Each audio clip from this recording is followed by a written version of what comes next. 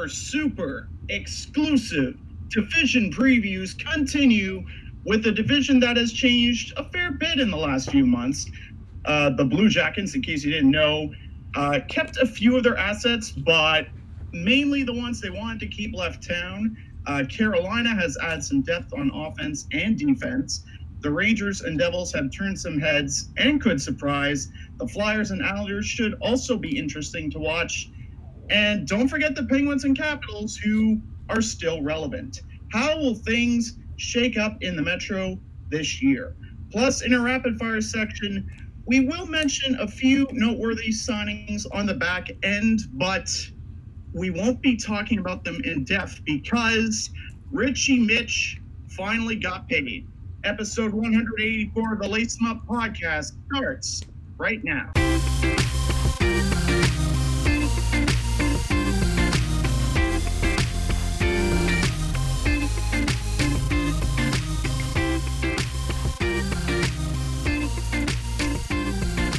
And now, it's time to lace 'em up.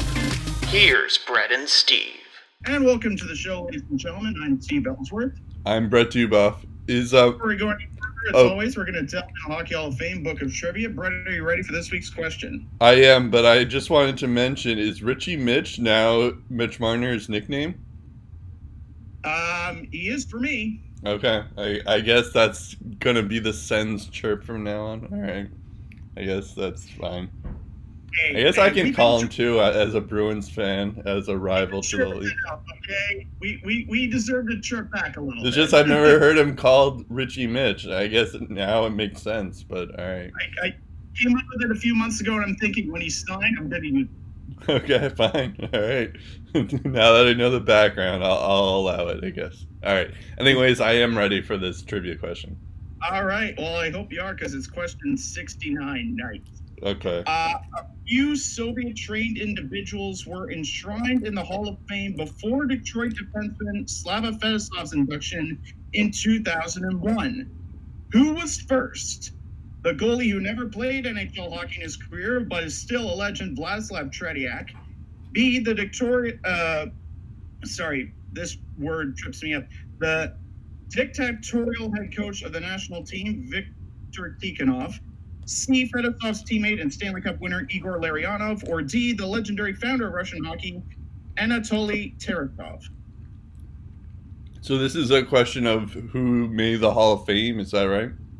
Yeah, so there are a few Soviet-trained individuals that were enshrined in the Hall of Fame before Slava Fedosov in 2001. Which of the following names that I listed was first? Tretiak, Tikhonov, Larionov, Tereshov. Got it. I'm going to go with Larionov because I think he's the most notable of the ones, but it could be the first Tretiak. So I'm going to go with Larionov, though. It was actually neither. It was the founder of Russian hockey, Anatoly Tereshov. Oh, okay. Interesting. All right. Whatever. Okay.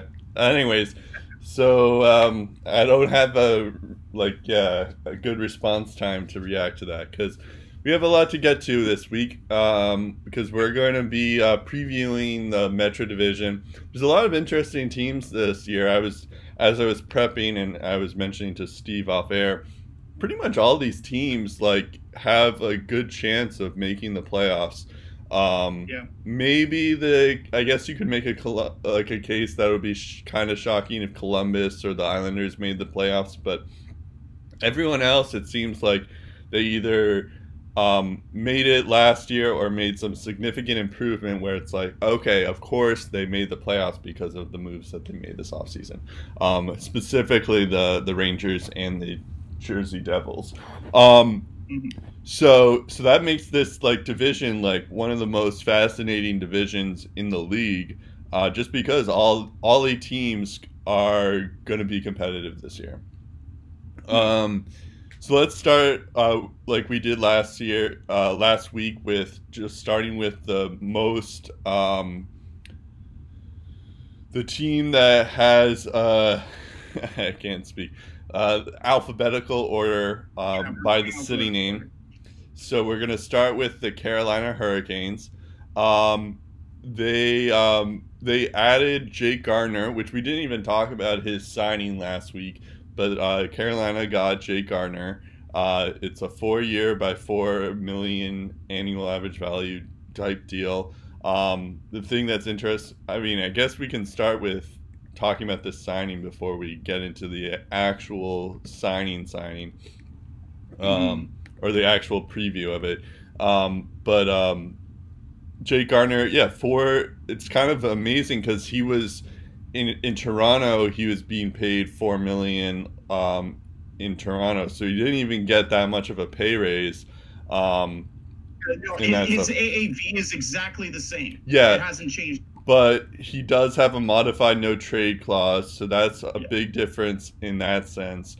And the other interesting thing is Carolina already, I mean, we're kind of like segueing this into the preview in the sense, because they already have a pretty formidable defensive core with Dougie Hamilton, Justin Falk, Jacob Slavin, Brett Pesce, Trevor Van Riemsdyk. They got Gustav Forsling, who I mentioned. So it's like it's very there's this move to get Jake Gardner means that I feel like Justin Falk is going to be traded pretty soon. I think there was rumors that Justin Falk was going to Anaheim, but like Justin Falk just had to remove his no trade clause, and it's unclear if he's going to do that. I guess he didn't, because it didn't happen. But there was rumors that he was going to Anaheim because of that. So I guess there's more to come. Maybe they're going to trade him to another team. We'll see. But I think that seems likely because you make that move to get Jake Gardner. They also get someone like Chase Prisky, who we talked about a couple weeks ago when they signed him. It's just kind of I feel like Carolina is going to make some big move where they're going to trade Justin Falk just because they have Jake Gardner, and I don't know if they'll be able to afford, like, it feels like there's too many pots in the kitchen kind of situation.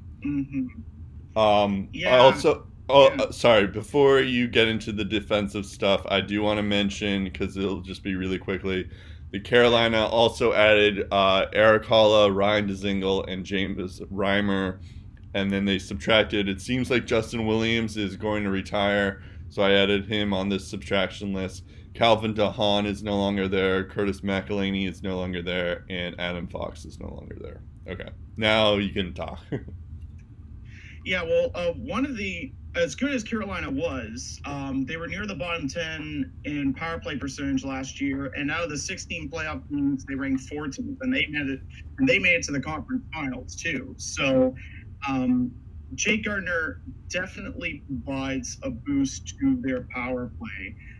This guy had over 40 assists in 2017-18, so you can mock him about his bad performances in the past against Boston in do-or-die games, but he's still a good player.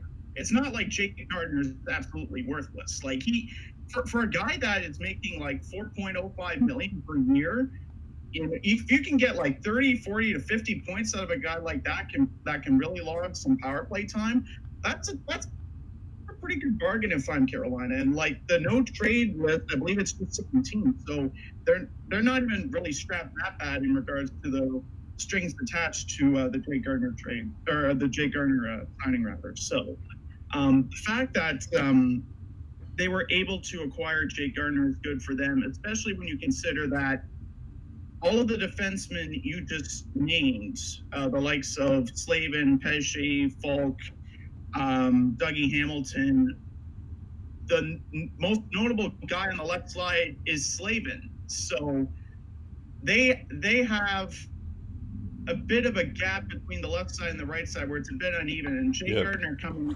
of fills that gap a little bit better. True. So you mentioned about Justin Falk and some of the stats that he's put up. He's the guy that surpassed 200 shots and double digits in goals in 4 of the last 5 years. A guy that can average between 22 and 24 minutes per night. he's a guy that you could get a lot of value on the open market. And Carolina apparently tried to extend him in the offseason. It didn't work. I think I also hear an extension is another reason why Justin Falk might be a bit hesitant to do the trade. I think the condition is with the Anaheim thing, yes, he has to waive the no trade, but I think he would really, really prefer signing an extension before he really commits to an organization. So I think that could also impact a trade with the Anaheim Ducks if that does in fact happen. And like I said, Justin Falk, if you can get a forward that already adds to the group of young underrated forwards that you have, and maybe a prospect or a solid draft pick moving forward, the Carolina Hurricanes just need to keep adding to their future. And I think actually trading Justin Falk wouldn't be so bad, because at this rate, they can afford to part with Justin Falk. They have 5 defensemen making over $4 million per year with the acquisition of Gardner, including Justin Falk. So and like Brett Pesce is a number 3 defenseman on the right side, because you have Hamilton as the top slot and Falk as the second. So it's not a situation where if they lose Justin Falk, it's the end of the world in Carolina. They're fine without Justin Falk. And I do believe you're right with the emergence of Chase Prisky. I think in a couple of years, Justin Falk wouldn't be a good fit in Carolina anymore. So perhaps at this point, the best decision for both sides is to move on and for Carolina to continue to add to the youth movement that they have. And I think when I look at Carolina's offense as a whole, just looking at their forwards, I think they've got one of the most underrated groups of forwards in the entire league. Like, I agree, yeah. Erik Haula, he's removed from like a 50 to 60 point season in his first year with Vegas. Ryan Dzingel did some things in Ottawa and Columbus. You look at a guy like Nino Niederreiter, who made a big impact in that midseason trade from Minnesota. There's a lot to be excited about in Carolina, and it would not surprise me if they finish in the top 3 in the Metro. It honestly wouldn't, because of the forward group that they have, along with Aho and Teravainen and Jordan Staal. The one thing that does concern me is I don't know what to expect from their goaltending. Peter Mrazek is a guy, and I've seen him at the junior level, where when he gets on a roll, he can straight up take over a hockey game. He is that dialed in. When he is on his game, he is that dialed in. But when he's average, when he's suspect, that's where you start to get into trouble. The Hurricanes a couple of years ago gave up the fewest shots again in the entire league, and they still weren't good at keeping the puck out of the net, and they didn't make the playoffs because of it. So it's one thing if Rod Brendamore's system works, but the tandem of Peter Mrazek and whoever it be, James Reimer, Alex Nedeljkovic, whatever that tandem is, that tandem needs to get the job done like Mrazek and McElhinney did last year. And I'm kind of fearing that they lost that veteran leadership, that calming presence behind Mrazek. My fear is that they're really going to miss that this year and maybe take a step back. So I think that's the one thing that I'm unsure of Carolina. I'm confident about their offense. I'm confident about their defense. Goaltending, it's a toss of the coin right now. Yeah. That's a good point. I do want to mention that, like you just mentioned, they have a pretty underrated forward core. Like, they have Sebastian Aho. There's a reason why Montreal tried to snag him away from Carolina, because he's really good. He's kind of like according to a lot of fantasy things that I look at, or even ESPN that I'm looking at right now, they have him listed as a left winger, but he's actually a pretty good center. Or he's been their top line center for a while now. And then you add in like Teuvo Teravainen, Nino Niederreiter. Nino Niederreiter got really he had 30 points in 36 games when he went to Carolina. It's just, he became a completely different player. And Teuvo Teravainen is also pretty good too. 76 points in 82 games. That's nothing to sneeze about either. But like he kind of gets overshadowed by Sebastian Aho, which he should be because Sebastian Aho is the best player on the team. And then you add guys like Ryan Dzingel, Eric Holla, who had a pretty good game, pretty good season 2 years ago, and then he got injured last year, so he could have a slight bounce back this year. And then we don't know what Andrei Svechnikov is going to be. Like he's supposed to be like this, like next Alex Ovechkin, so he could take the next step. And then all of a sudden you have a pretty good team in terms of depth, because if Svechnikov, Dzingel, Niederreiter, and Aho and Teravainen all get going at the same time, then this is going to be a force to be reckoned with. And like, you know, Eric Holla, you also add in guys like Martin Nikosh, who was a draft pick a couple of years ago too for them. And he's like, he also had a big age season, was a big part of the Cup run too, so he made some strides too. And then Jordan Stahl is like he doesn't show up on the stat sheet that often, but he is pretty good on the defensive side of things. So he's also like good for that too. So like, yeah, they have a pretty good lineup in that sense. I may have missed it. Did you have a prediction for where they're going to land in the Metro? I do have a prediction. My prediction is just taking a look at the standings here. Oh, wait. We should do players to watch for you. Sorry. Oh, yeah. We'll while we're on the subject of ranking the team, let's do that first. Okay. I think 45 to 50 wins is possible. Third in the Metro. That's where I'm putting them. I have them fourth, but I think they're a lock to get the wild card. If you look at the Metro division last year, there was very little separation. Yeah. So I'm not even saying they're convincingly a third place team in the Metro. It could be a very tight race to the end like last year. Yeah, no, I have a surprising third place team here. So I wouldn't be surprised if they get a fourth place, if they get the third spot or even the second spot. But I have them at 4, and they're definitely making the wild card, or they're definitely making the playoffs. So who's your player to watch?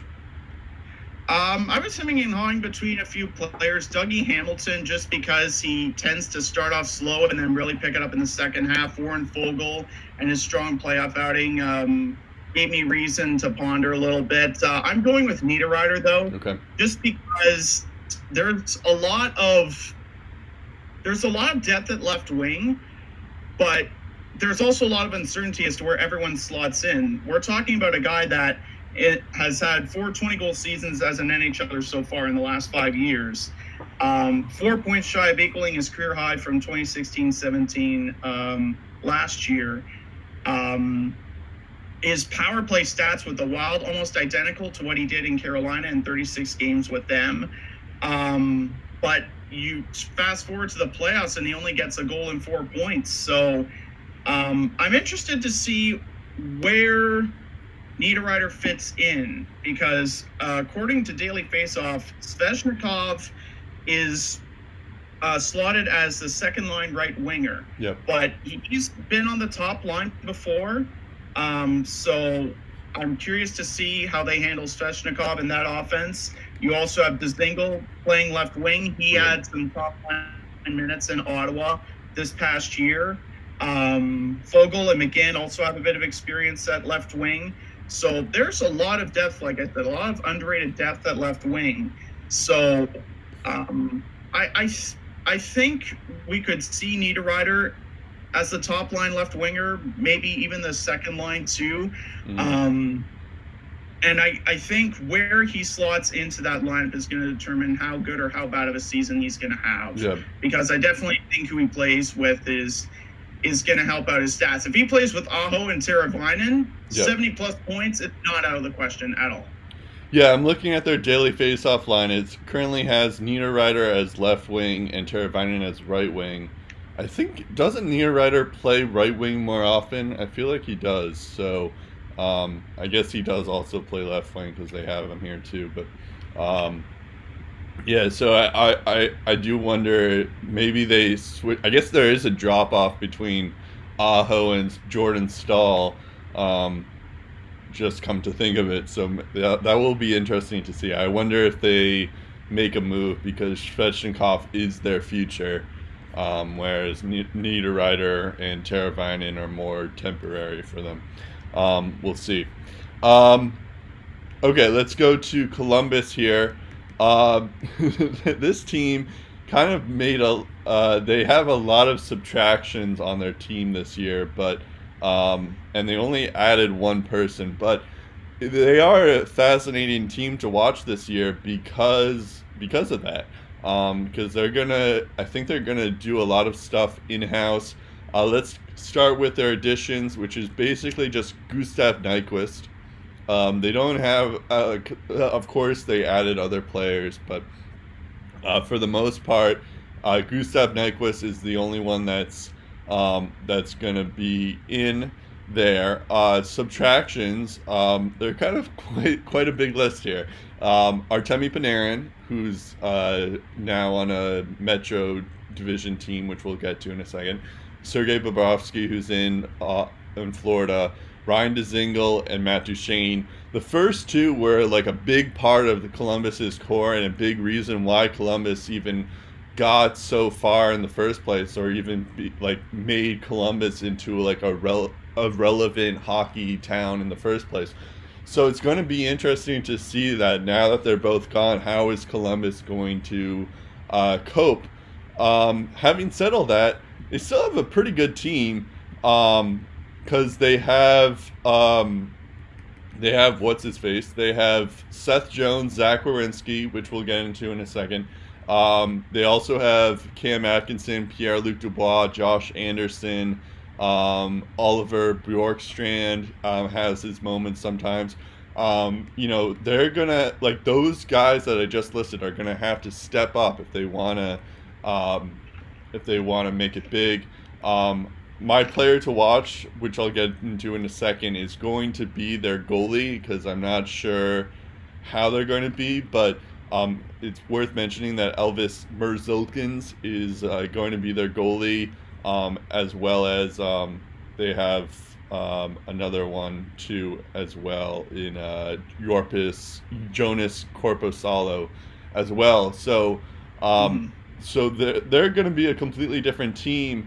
However, I don't know. Like, I feel like they're not going to be like terrible. Like, they're gonna it kind of reminds me of the Islanders last year without John Tavares. Like, their identity is different, but they still have John Tortorella behind the bench, and I feel like he can rally around these guys and be like, hey, no one believes in us, and that could be a good factor in their in like them being like a kind of like a dark horse team in this league. So I feel like they're not going to be as bad as people think they're going to be. Yeah, I kind of lean towards your train of thought there, Brett. And a lot of the players, maybe not more so Seth Jones and Zach Werenski and Cam Atkinson, because they've been the leaned upon guys for many seasons for a while. But you look at someone like Gustav Nyquist being thrusted into a top six role after going to a team like San Jose, where he's just a depth piece. He's just there. Yeah. But now he's expected to produce as a top line figure. You look at someone like Pierre-Luc Dubois, who continues to elevate his game, but now, boom, he's their top line center because Matt Duchene is no longer there. He's about to enter his third real season of NHL hockey. Whether it's Bjorkstrand, whether it's Josh Anderson, whether it's anybody on that roster, everyone is going to have to pull their weight, and I would argue everyone has to elevate their game for this team to even have a shot, a wild card spot.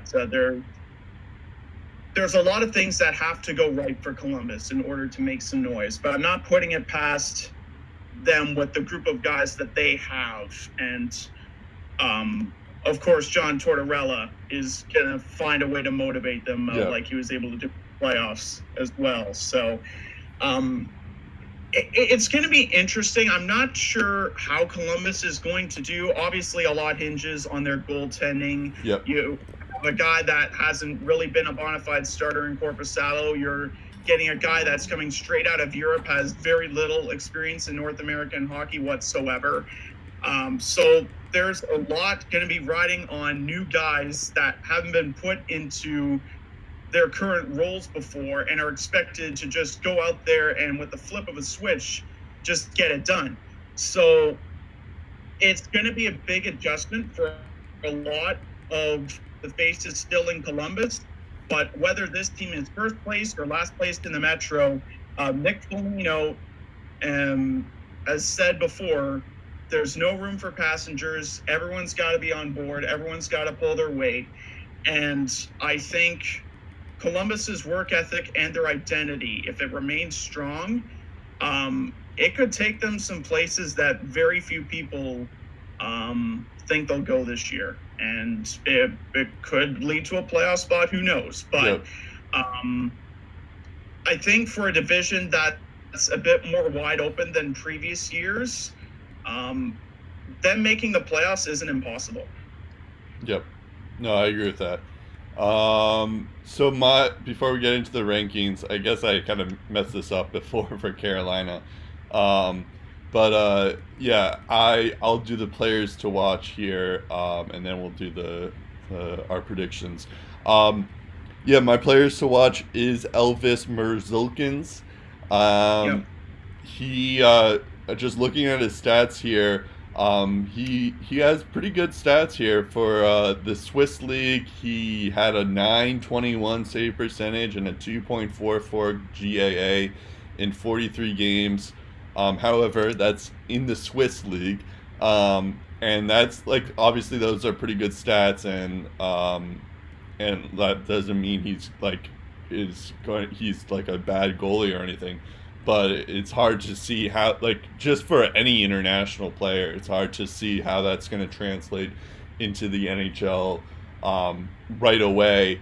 I'd feel more comfortable if he maybe spent some time in the AHL just so that he can get accustomed, especially for a goalie. But if he is as good as he is hyped, then that might be the I think the Blue Jackets may be a team to be reckoned with. But that's pretty much how Columbus's season is going to depend purely on if this guy can do well right away. And that's kind of a scary process if you think about it. Like, of course, if he does well, then he's going to be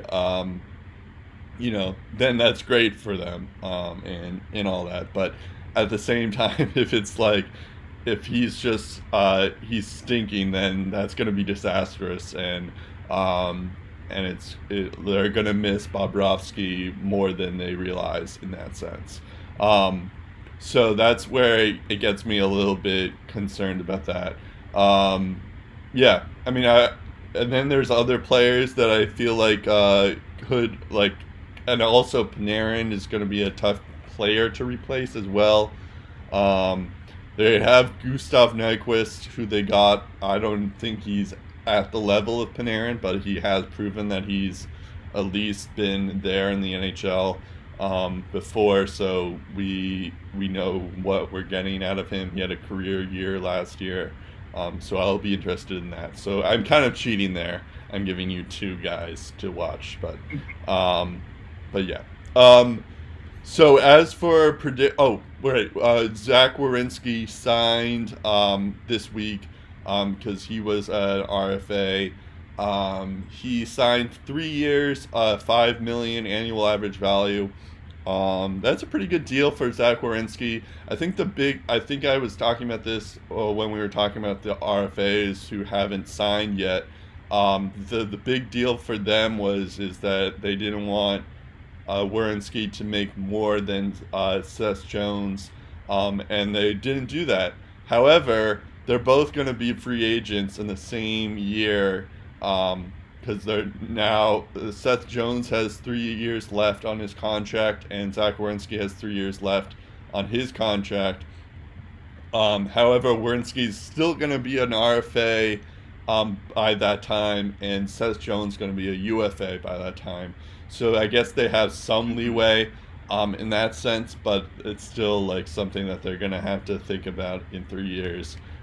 It could be the same situation with Bobrovsky and Panarin, where they're both let go because they both want bigger contracts elsewhere. But at the same time, it's so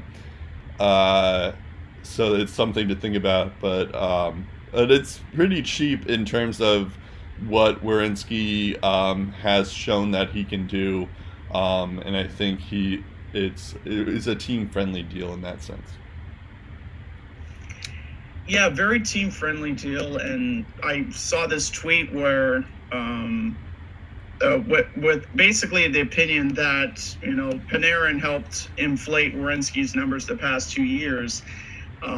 There's no doubt Panarin had a big impact on the Jackets as a whole, and probably Zach Werenski as well. But in Zach Werenski's rookie season, he got 36 assists, 47 points, 21 power play points, and averaged 2 minutes and 47 seconds on the power play per game. He has yet to surpass those numbers. And in that rookie season, Panarin wasn't on the Jackets. He was still in Chicago. So Zach Werenski is a very talented defenseman. He is a guy that is a double-digit goal scorer every season. He was near the top 20 defensemen in goals last year, as well as zone entries, zone exits. His 25 rush chances were 8th most in that same group of defensemen.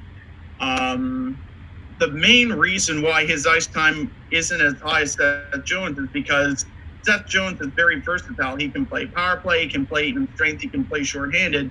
Zach Werenski is more of a power play defenseman. But to his credit, Werenski logged over 100 shorthanded minutes last year in his first season. He didn't do that in his first 2 years. So they're keeping a bit more responsibility on him slowly but surely.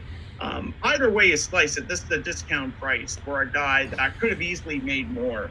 And the fact that Jarmo Kekalainen still has his rights in July 2022 is huge because, like you said, there's Seth Jones to worry about. He's just as talented as Seth Jones, offensively speaking, and it's definitely a solid 1-2 punch for the next 3 years that Columbus has to work with. But my fear is when they start to get good, when they're a formidable threat again, they're gonna have to start paying their young guys a lot more money, and that includes Pierre-Luc Dubois, who's an RFA after the end of this year. So the good news with Columbus is they have a lot of salary cap, and I don't know if I'm Euro, but I better use it wisely because if the Vegas Golden Knights showed you anything in the last 2 years, that salary cap can go from an asset to a burden pretty quickly. So having the salary cap helps Columbus now, but Jarmo has to use that money wisely because they're going to need every penny if they want to keep Seth Jones and Werenski on the same team in 3 years' time. So for now, it looks like a good deal, but Werenski probably took this deal knowing he's going to get paid later. Yeah. That's a good point. I think it's a pretty good deal here.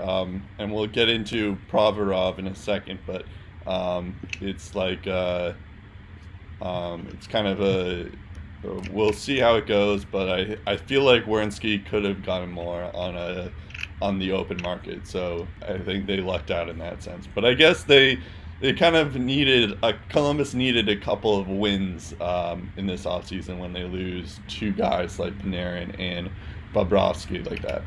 All right, let's go to New Jersey here.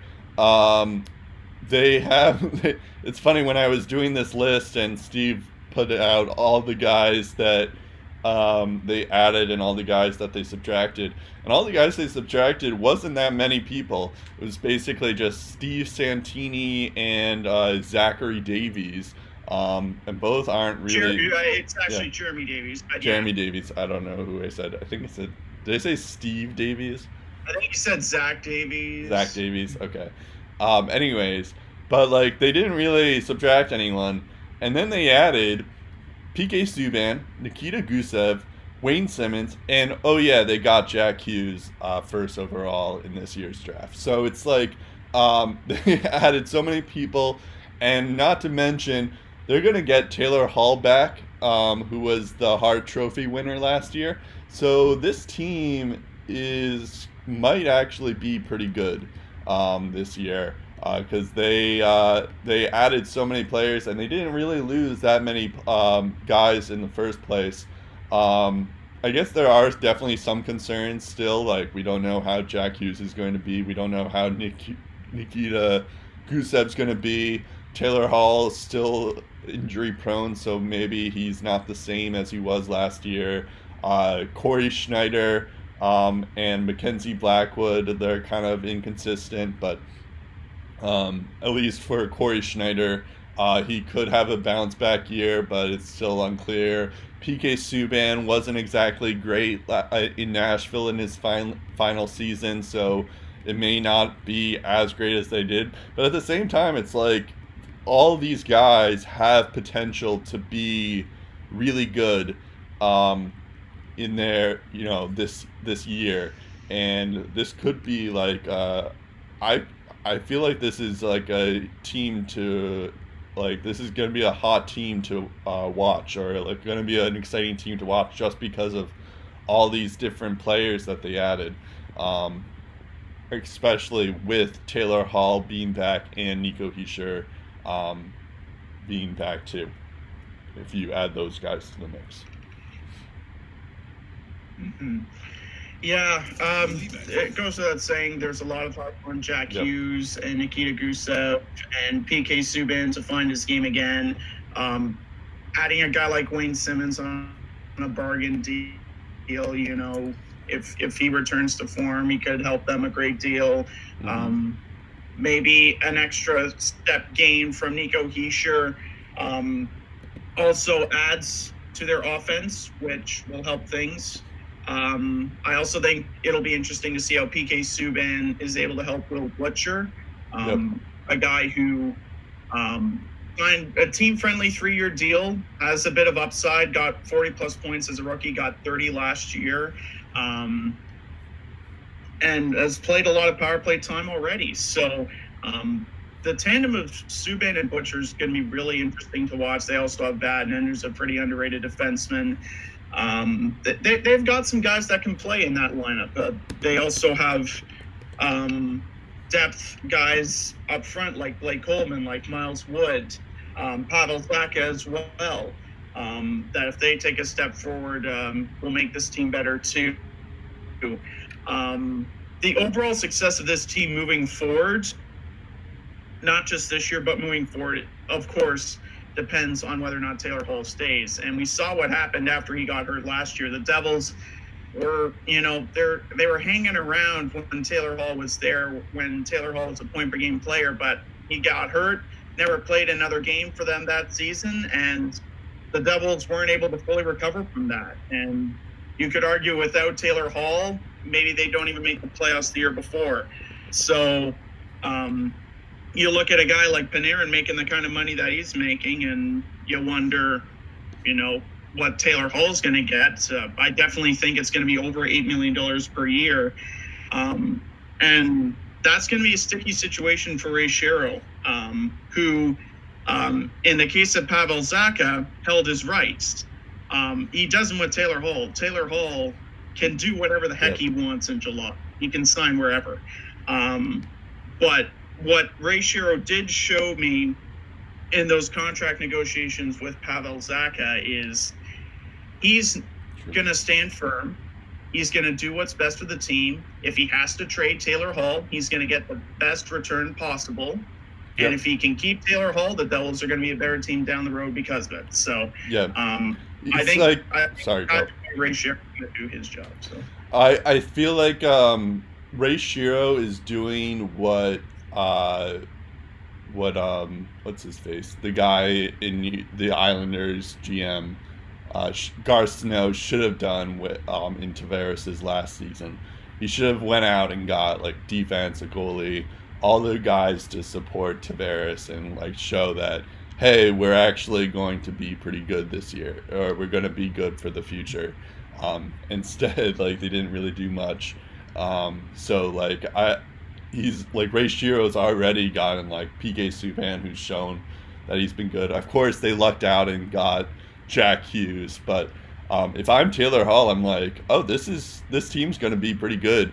Could be pretty good. So he's more likely to sign long term next year because of that. Mm-hmm. I do think the one thing that's going to hold the Devils back, I look at a team like Columbus that, I think they're going to finish dead last in the Metro. They'll be a decent dead last team. They could finish better than that. Who really knows with this division? And I think the same question marks with Columbus are going to be the question marks for the New Jersey Devils and how far they make it this year. And it's going to be goaltending. Yep. Can Corey Schneider return to form? Can the guy even stay healthy for a full season? That's a big question mark. What's Mackenzie Blackwood going to provide behind him? There's a lot of unknowns there. It doesn't matter how good the offense or the defense is. Goaltending was the reason they made it to part of the reason why they made it to the playoffs a few seasons ago. It's going to be the reason why they make it or miss it this year. So if I had to rank the Devils right now, I wouldn't put them last because I already have Columbus put last. But I think the Devils are going to finish sixth in the Metro. Wow. And I think Gusev's going to have at least 60 points. Wow. Who's your player to watch? My player to watch, probably not the guy that a lot of people would take from the New Jersey Devils. I'm going with Damon Severson. Okay. Quietly had a good year last year. 39 points, bested his 31 from a couple of seasons ago. His 146 shots on goal were 20 more shots than what he posted in 2016-17. His 11 goals were a career high. His average ice time per game was up by 2 minutes and change compared to the Taylor Hall Hart Trophy campaign. He had 12 power play points last year, ranked third in power play time by Devils defensemen behind Butcher and Vatanen. And if you look at shorthanded time, he logged a lot of minutes too. He finished third amongst that same group of skaters in shorthanded minutes. He had 122 minutes and 37 seconds over 82 games. The key thing to note about that list, the two players ahead of him, Ben Lovejoy and Andy Green. Ben Lovejoy, of course, is retired, was traded out of New Jersey, no longer on the team.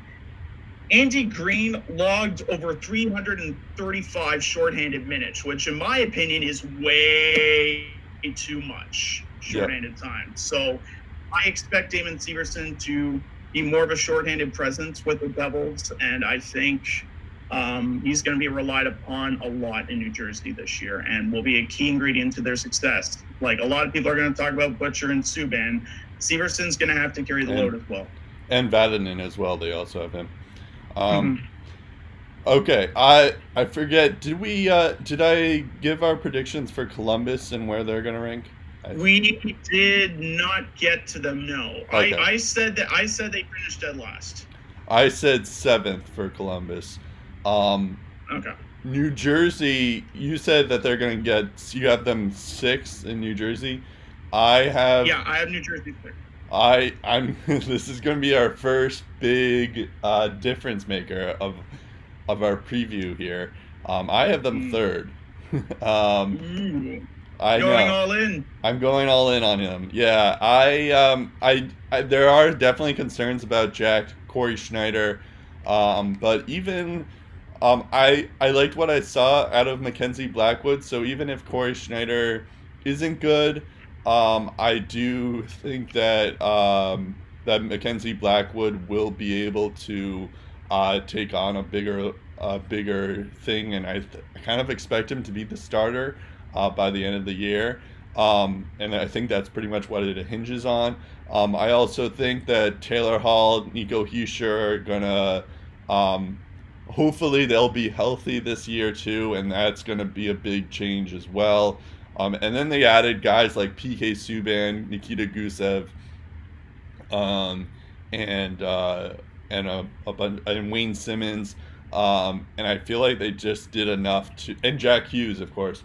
And I feel like they did enough where they added a lot of guys, and didn't really subtract that many key core guys. That they're gonna be a team to watch this year, because I think they're gonna handle their goaltending, and pretty much everything else looks pretty good. So I think I'm gonna say New Jersey is gonna make the playoffs and be third. Interesting. All right.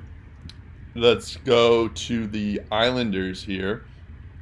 So they had an interesting season and off season. I guess the biggest one is their goaltending situation, because Robin Lehner, who got the Masterton Trophy, but then and also had a Vezina type season, although he only played 46 games. But he played really well when he was healthy. Um, he had a 930 save percentage, which is pretty crazy when he was playing. And then Thomas Greiss was also amazing too, thanks to Barry Trotz. But their offensive side wasn't that great. This year they won't have Robin Lehner. He's gone to Chicago. And then they added Semyon Varlamov, and they added Derek Brassard, and I feel like this is going to be the year where the Islanders take a step back. Like, I feel like they're still missing, like they still haven't really recovered from John Tavares. Like, their forward group isn't that great.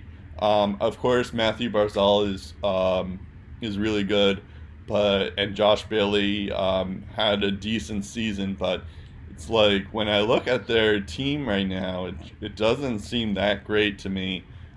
So I'm a little bit low on the Islanders, where I don't see how they're going to do well. I feel like they got a downgrade with Semyon Varlamov. In that sense. I mean, of course, Mitch Korn and Barry Trotz, they always bring out the best out of their goaltenders. So I guess he has potential to bounce back and be a good goalie again. But it seems like a downgrade at the moment. So I'm not too high on these Islanders team. Before I get to the player to watch on my side, what do you have on this Islanders team? I'll stick with the trend: goaltending, and more goaltending, and they need quality goaltending. That's what their season hinges on. Like, you look at Tavares' final year, where they could score at will, and Barzal had 80-plus points, right, and of course became the kid that won the Calder. Yeah. That Islanders team couldn't keep the puck out of the net. They struggled mightily. They were one of the league's worst in that category, and a lot of teams in the past have shown that it doesn't matter how good your defense is, it doesn't matter how many shots against you give up. If the goaltending ain't cutting it, you're going to have a tough time. Like, look at San Jose last year. Second fewest shots against per game, surrendered the 11th most goals during the regular season. 10th fewest shots allowed was Florida. 4th most goals surrendered, missed the playoffs. Mentioned Carolina already the year before that.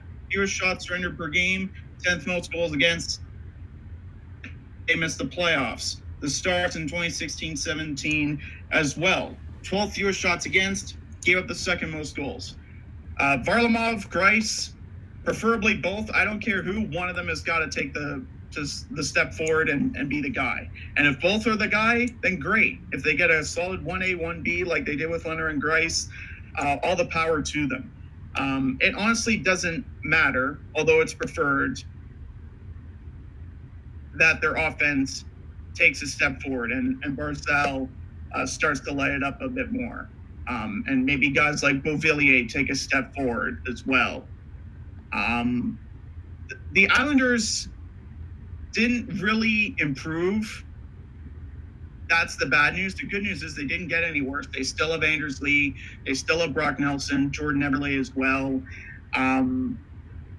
They have a lot of assets from last year's team that really surprised people. And I think the Islanders are a bit different because they have competency from up top in Morello calling the shots. Like you said, Barry Trotz and Mitch Korn know what they're doing. They've had continued success regardless of the rosters they have at their disposal. They always seem to do stuff that people don't expect them to do. So I think this Islanders team is going to be different. I anticipate a bit of a lull, but I still think they're going to be competitive in the Metro, and I think they're going to be a playoff team next year, or at the very least, they're going to contend. I have them ranked 4th in the Metro. Really? Okay. This is going to be our second disagreement here. As I have them ranked, I have them ranked last here. I feel like this is where all their wheels come off, and they're not as good as they were last year. I think, especially on their goaltending side, like their goaltending isn't as good as we thought they were, and there's a huge drop off between Leonard and Varlamov. Of course, they still have Thomas Greiss, but I don't think Thomas Greiss is as good if he plays longer than 40 games this year. So I don't think I just don't believe in them in that sense. As for my players to watch, I'm gonna give it to Jordan Eberle. He did not have a great year last year. He had 37 points in 78 games last year, and 19 of them were goals. He was kind of known as the guy to, back in Edmonton, he scored a lot of goals, and even in in New York, he had 25 goals, which is decent. But then during the playoffs, last year, he had 9 points in 8 games. So it's kind of like, it's an interesting thing. It's like, which Eberle are we going to see? Are we going to see the one like we saw in the regular season, for most of the regular season, or are we going to see the one in the playoffs? Because if we're getting the Jordan Eberle in the playoffs, then that's who like the Islanders wanted to see, and that's gonna help their team, because at the moment, the Islanders pretty much just have Matt Barzal and no one else. I mean, they do have Anders Lee, who's shown some things, Jordan Eberle, who's had potential, Josh Bailey, who also has some potential too, but they pretty much just have Matt Barzal, just in terms of a forward group that you can rely on, and Jordan Eberle. So, like, I feel like if Jordan Eberle can make that leap, then I'll be wrong with with what I think about the Islanders, and I'll have to change my perspective on them. But at the moment, I'm not a huge believer in Jordan Eberle, but he is a player to watch, because I guess he could theoretically change my mind if he has a good season this year. All right, let's go to the New York Rangers. This is perhaps the most fascinating team to watch this year. Not just in the Metro Division, but in the regular season, in the entire league as well, because they made a lot of additions, and they didn't subtract that many players as well. Let's get to their additions first. They got the big fish in the free agent market. They got Artemi Panarin. They also traded for Jacob Trouba. And then they also added Adam Fox as well. They subtracted Kevin Shattenkirk, and I guess they also subtracted Neil Pionk as well. who's another guy that they don't have anymore. And then they also got the second overall pick in Capo Caco. Apparently, he's already looking amazing in the in all these different preseason practice facility events and stuff. So he's looking pretty good too. Yeah, the interesting thing though is they're kind of gonna be kind of interesting team because they made all the moves that made it seem like they're going for it this year by adding guys like Panarin and Trouba, but at the same time, I still feel like they're a year away, which makes this team kind of fascinating because I don't know if they're going to be really good or they're going to be really bad. They have the potential for both, really. And the fact that they traded Kevin Shattenkirk, they dropped him they put him on waivers. They didn't even bother to get anything back for him, which they probably could have. And that just showed that they're going to rely on Adam Fox to be their power play guy. So that's going to be an interesting thing. So they still have a lot of question marks too. Not to mention we don't know what Philip Heath, who's going to be their second line center. Mika Zibanejad is pretty much going to be their first line center, but their second line center is either going to be Philip Hedl, Lias Anderson, or Brett Howden, and we don't, or Ryan Strome even. So that's going to be an interesting kind of event for them because we don't know who's going to be there in that sense.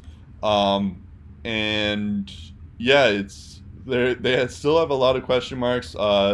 Henrik Lundqvist didn't really have a great year last year as well. So they're going to be an interesting team. But what is your take on the Rangers, Steve? Well, I think in terms of their primary scores, the Rangers better. It'll be interesting to see how they slot Capo Caco. He says he'd love to play in the same line as Panarin. Maybe they start him on line two with Kreider. It'll also be interesting to see how they utilize some of their younger players like Krasov and Philip Hedl, like you mentioned, Brett Howden as well. Adam Fox,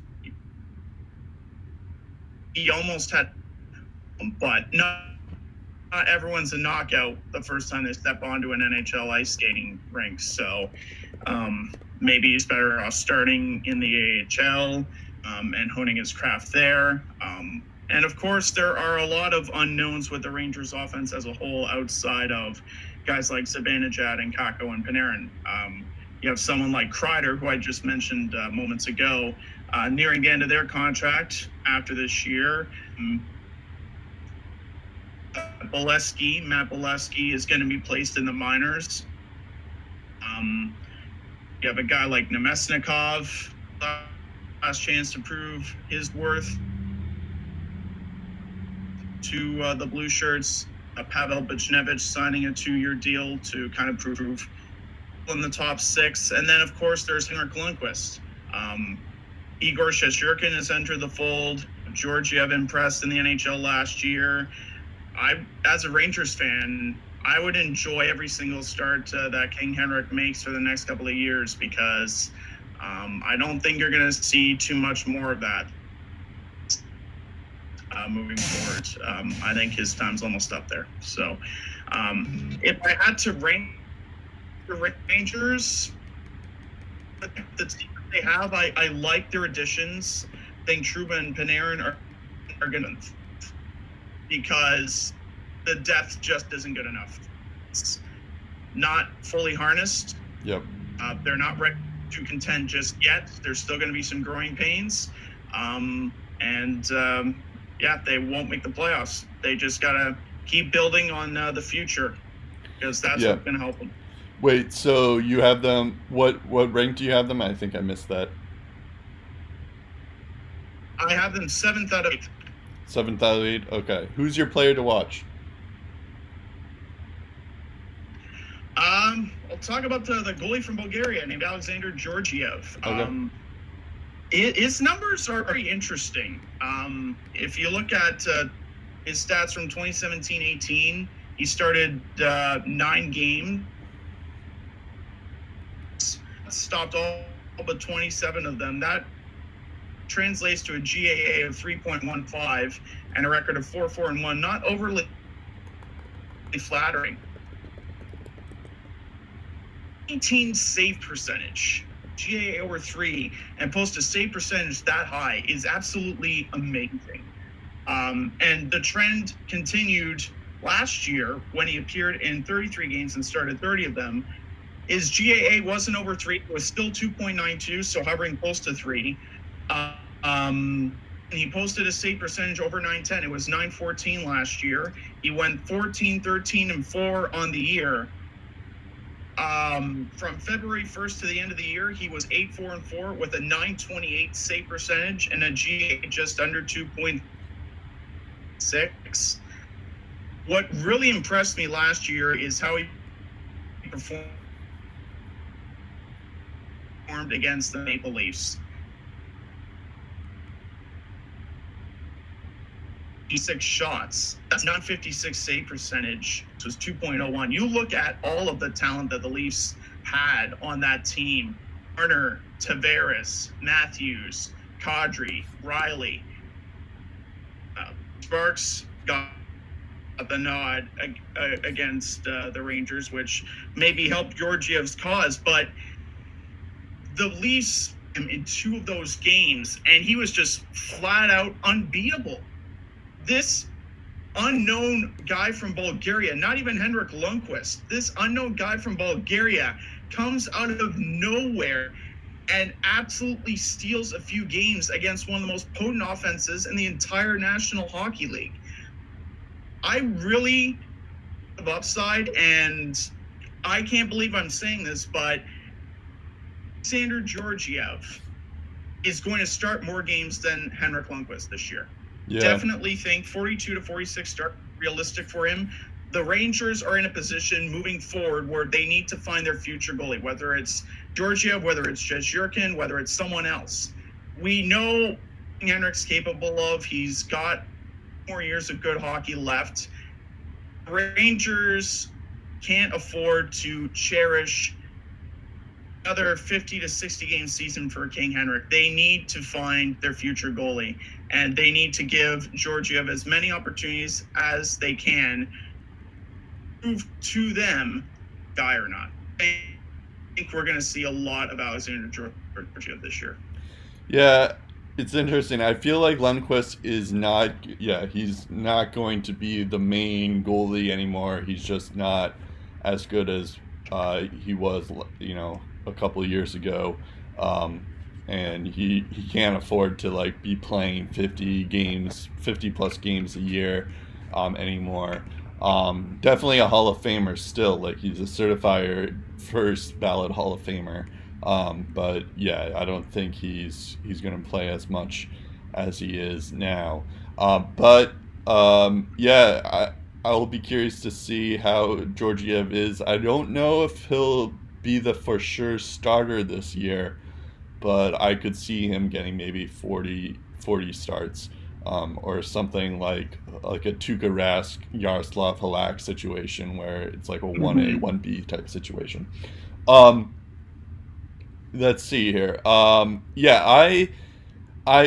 I do kind of have a soft spot for the Rangers. I do like their rebuild situation, and I love the additions of Panarin and Trouba, because those are good moves that should help their team move along in their rebuild. They're better off than a lot of other teams in their rebuild as well. Mm-hmm. So I could see them in the playoffs, but at the same time, when I look at everyone else in the division, I just can't see them make the playoffs.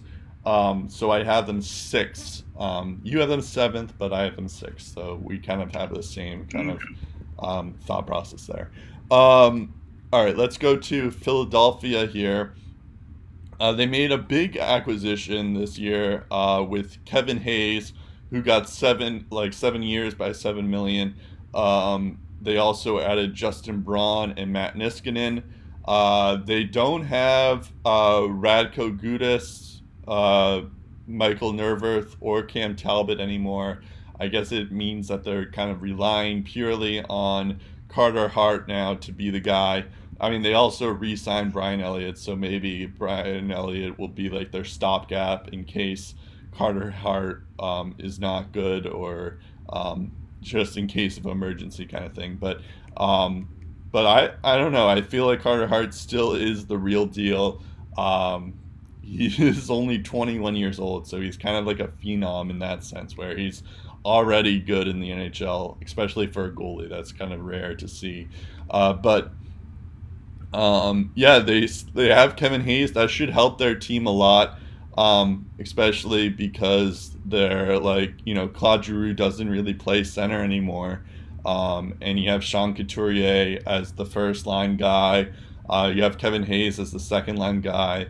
The interesting thing here is as well, and I'll get into pretty soon, but Kevin Hayes, like they get Alain Vigneault as the coach now. And Kevin Hayes used to be on the Rangers team when Alain Vigneault was that coach there. So I'll be interested to see that. But let's talk. So what do you think about this Flyers team here?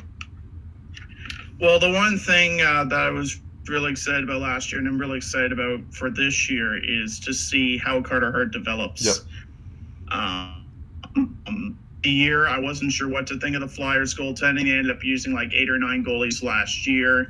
And unless it was absolutely necessary and they had no choice, I was hoping that Carter Hart would not be recalled.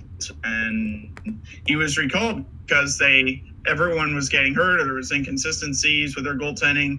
And they had no choice but to go to him. And to Carter Hart's credit, he found a way to stay on his feet and just handle the adversity. I think like a professional. I think he was a real professional last year. He displayed a lot of confidence, a lot of composure, and moving forward, that's what the Flyers need out of their goalie. They need to play their game without fear, without worrying about their goaltending, who's behind them, and feeling confident that if they make a mistake, their goalie's going to bail them out. And Carter Hart, in the short time that he played with the Flyers last year, won 16 games and .917 save percentage.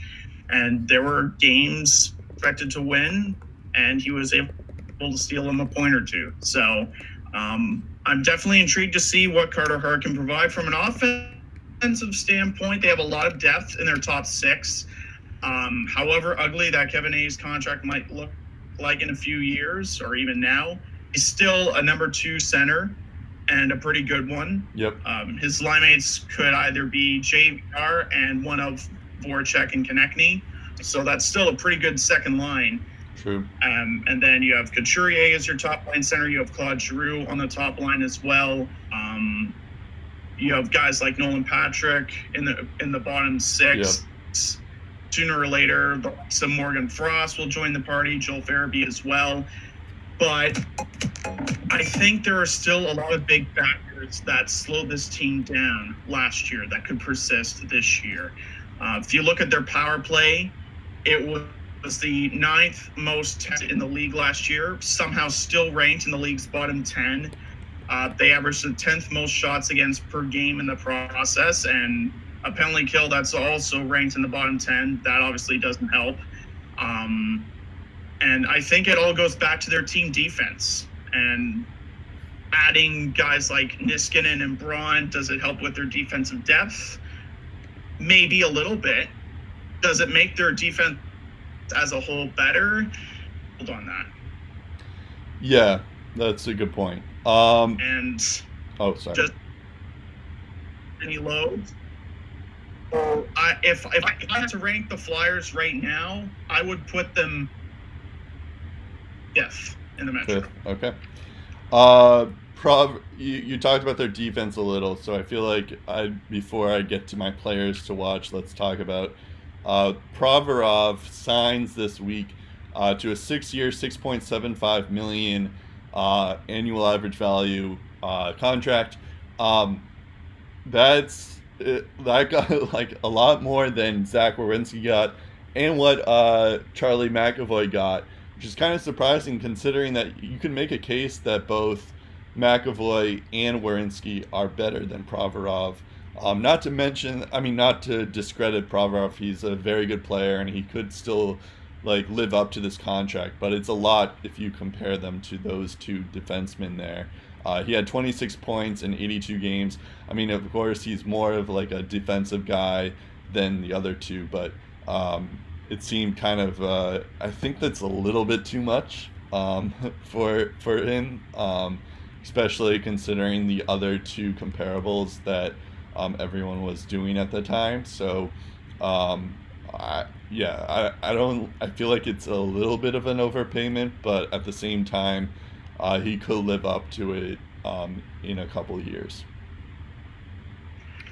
Yeah, the Provorov contract is very interesting, and I can see why they gave him this kind of money.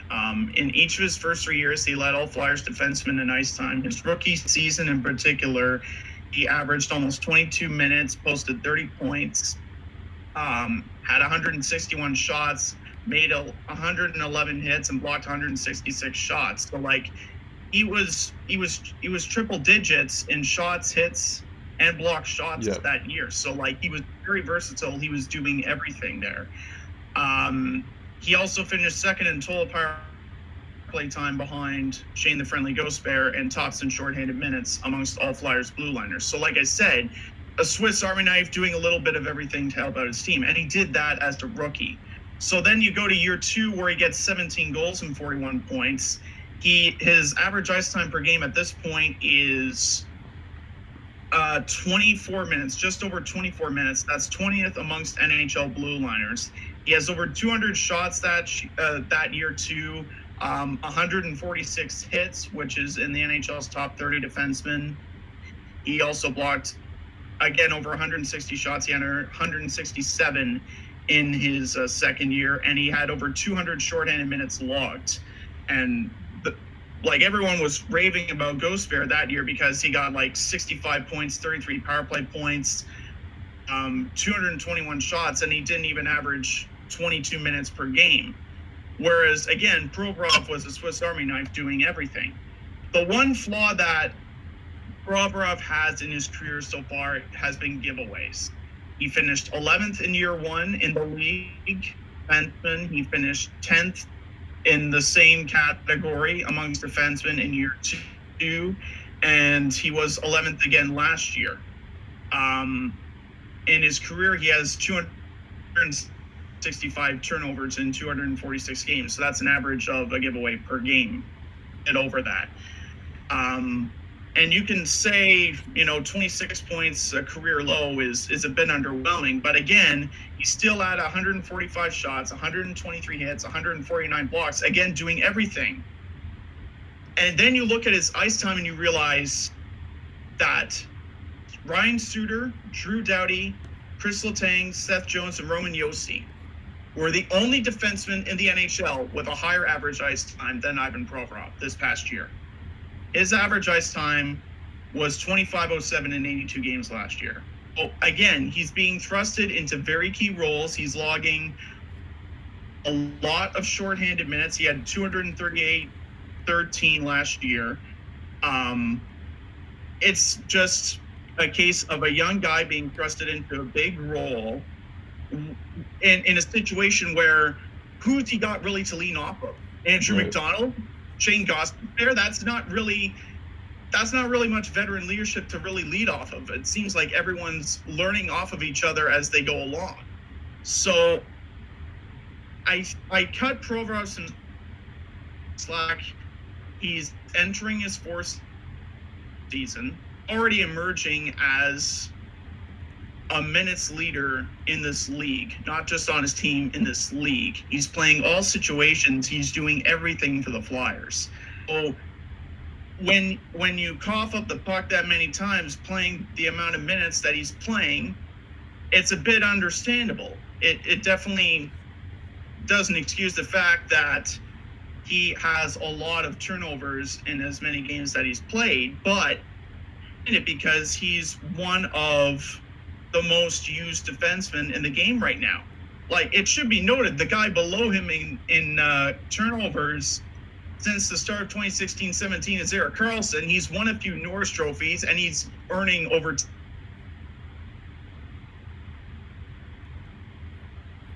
$10 million per year. Getting right, I guess you can make the argument that he's a bit overpaid right now, but I think down the road, if he continues to progress, the giveaways are notched down a little bit, it could end up being a very big steal for the Philadelphia Flyers. And if I had to pick and choose in a couple of years who's the most reliable defenseman, who's the guy that people are going to lean on in Philadelphia, I would take Ivan Provorov over Shane Gostisbehere. I'm not kidding. Shane Gostisbehere is a good defenseman. He's very good putting up points, but in terms of doing everything, it's Ivan Provorov.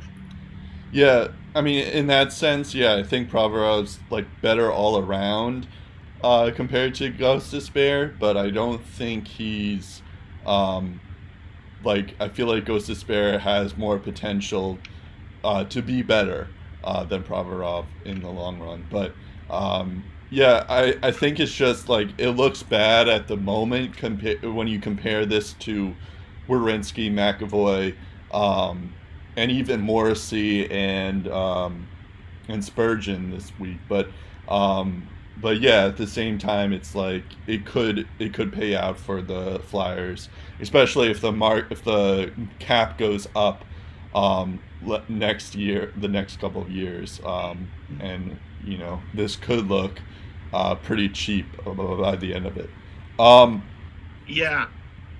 That's the thing with a guy like Provorov is you're assuming that he's only going to get better from here. If he doesn't get better from here, this could turn into Aaron Ekblad 2.0. Right. It kind of don't know yet. It's so like I can see it going south, no question. Yeah, it's kind of like that Jack Eichel contract a couple of years ago, where like he's signed for a big contract, but the idea is that you're signing for him because of what you think he's going to do, not what he's already done.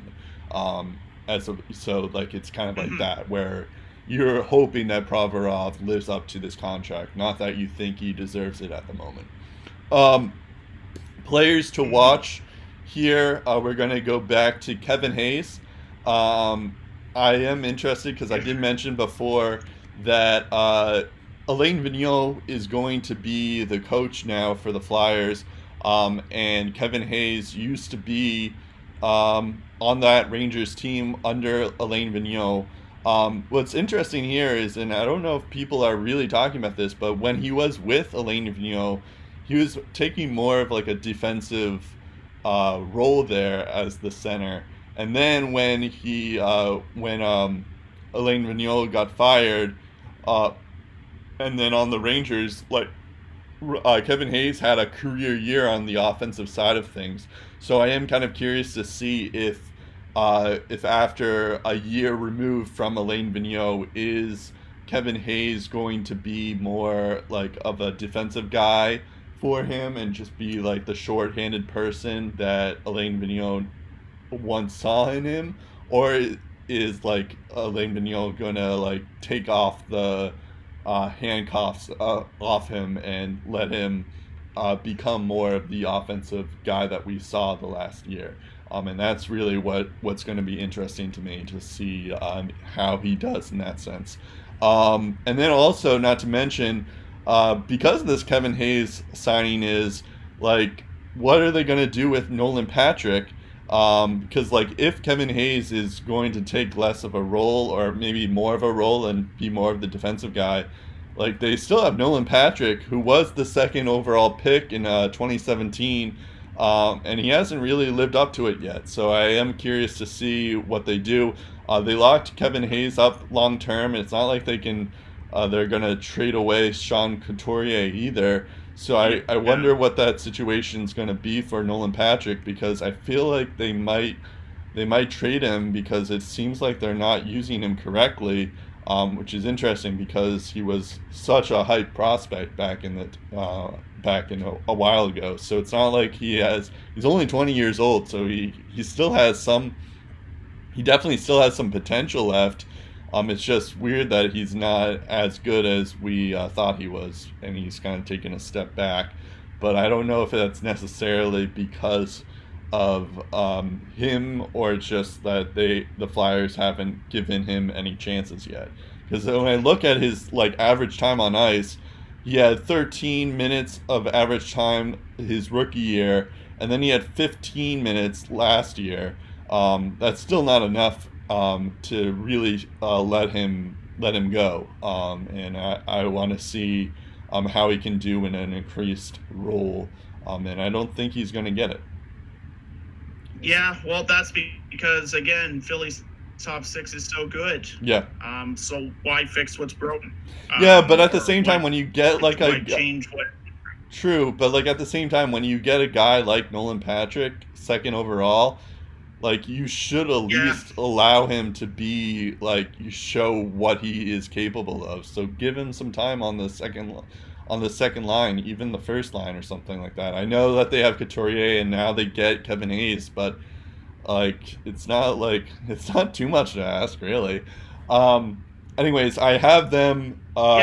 Even if it's a change in position, if it gets him on the second line, get it done. Yeah, that works too. I could see maybe knocking James Van Riemsdyk down, maybe, or I don't think Voracek had a great year last year, so maybe you move him to the right wing as well, something like that. Just put him in the top two lines or something like that. Just so you can, if it doesn't work, fine, and you can maybe trade him and see if a team would be willing to do it. Because I'm sure, because Dylan Strome got traded, and Alex Nylander got traded. There's Jesse Puljujarvi might be traded, so it's not there's definitely going to be a team that's going to take a chance on him, and could give him a spot, if it doesn't work out, but. Just at least give him some top six role for more than 10 games or something, just to see how he does. Anyways, speaking of which, I have a prediction of fifth. They're gonna make fifth in the league. I'm still not I do like Carter Hart and I do like Kevin Hayes, but I just don't see them making that leap yet. I don't think they're going to get the wild card or anything like that. But, yeah, I have them fifth in the league. Let's go to Pittsburgh here. I feel like they had an underwhelming year this year. In off season, they added Dominic Cahoon. They also added Alex Galchenyuk and Brandon Tanev. Famously, I probably wouldn't mention Tanev if he didn't have that crazy contract, but I did. So the big subtraction on their team is Phil Kessel, and they also don't have Olli Maatta anymore. So yeah, they have a couple of guys that aren't on their team, but yeah, it's gonna be an interesting team. I feel like. It's hard to count out any team that has Crosby and Malkin on their team, but at the same time, I feel like Phil Kessel just gave them that edge, and I feel like they're gonna, I still have them second in the league, but I wouldn't be surprised if they regress and miss the playoffs even, because I feel like they're gonna miss Kessel more than they realize. Because he was obviously he didn't play defense, and it wasn't like Kessel was a world beater or whatever, but it feels like they don't have that much of a depth situation. Sure, they have Crosby, Malkin, Gensel had a career year last year. Who knows what's gonna happen with Alex Galchenyuk, Dominic Cahoon. Jared McCann, um, Dominic Simone, Patrick Hornquist, like all these wingers, Nick Bukestad, even he's a center, but like all these Brian Russ, Brandon Tanev, like I'm just looking at their wingers. Everyone besides Jake Gensel is a question mark, and so that's what has me worried about them. And then, not to mention their defense is kind of atrocious, other than Chris Letang. So, so it's like they definitely have some huge flaws on their team. And then at the other end, it's like, okay, they have Sidney Crosby, they have Evgeny Malkin, and they also have Matt Murray. It's like those three guys could, and Chris Letang, those four guys could lead them into the playoffs. But at the same time, you look at their depth, and it's just scary how bad they are. Yeah, I think, and I've mentioned it before we see this, and I think we're starting to see it now. We're starting to see the decline of a falling empire. Yep. And it's been a very successful empire. They've won 3 cups with Crosby and Malkin. And even if Phil Kessel was on the same team, if they didn't do anything, and Phil Kessel gave you 80 to 90 points, and Malkin gave you 80 to 90 points, and Crosby gave you another 100, I still don't think Pittsburgh, when they hit the ice in the playoffs, I still don't think Pittsburgh would be in a good position. Whether or not Kessel's on this team, I still think they're in a tough spot because the prospect well is running dry. They're continuing to, make these long playoff runs or finish in the league's top 10 or whatever. And, that obviously affects where you draft in the NHL draft. It affects the quality of your prospects. And when you're starting to trade pieces in the hope that something will stick, some of your future might get sacrificed. And I think the Pens, what they tried to do is get a little bit younger. They dealt Mata to Chicago and got Dominic Cahoon. They traded Kessel in hopes that Alex Galchenyuk could just be plopped on a line with either Crosby or Malkin and he'd just take off. And I think to a certain extent those moves could pay off for Pittsburgh in the regular season. What's also interesting is where the leadership stands because we heard this stuff about Malkin. Maybe there was a riff with Kessel. Maybe Kessel, there was a riff with the coach. Again, besides all of that, I don't think that affects Phil Kessel's future. Phil Kessel's future was affected by A, the cap, and B, Pittsburgh was slowly regressing even if he was lighting the world on fire. So there was a lot of stuff beyond Phil Kessel's control that he couldn't control, and that's why he's no longer in the Penguins. And I just, again, like you said, the depth, I really, really start to question it. And Jim Rutherford has tried everything to fix it. He made that Brassard trade with Ottawa in 2018. Yep. That didn't work.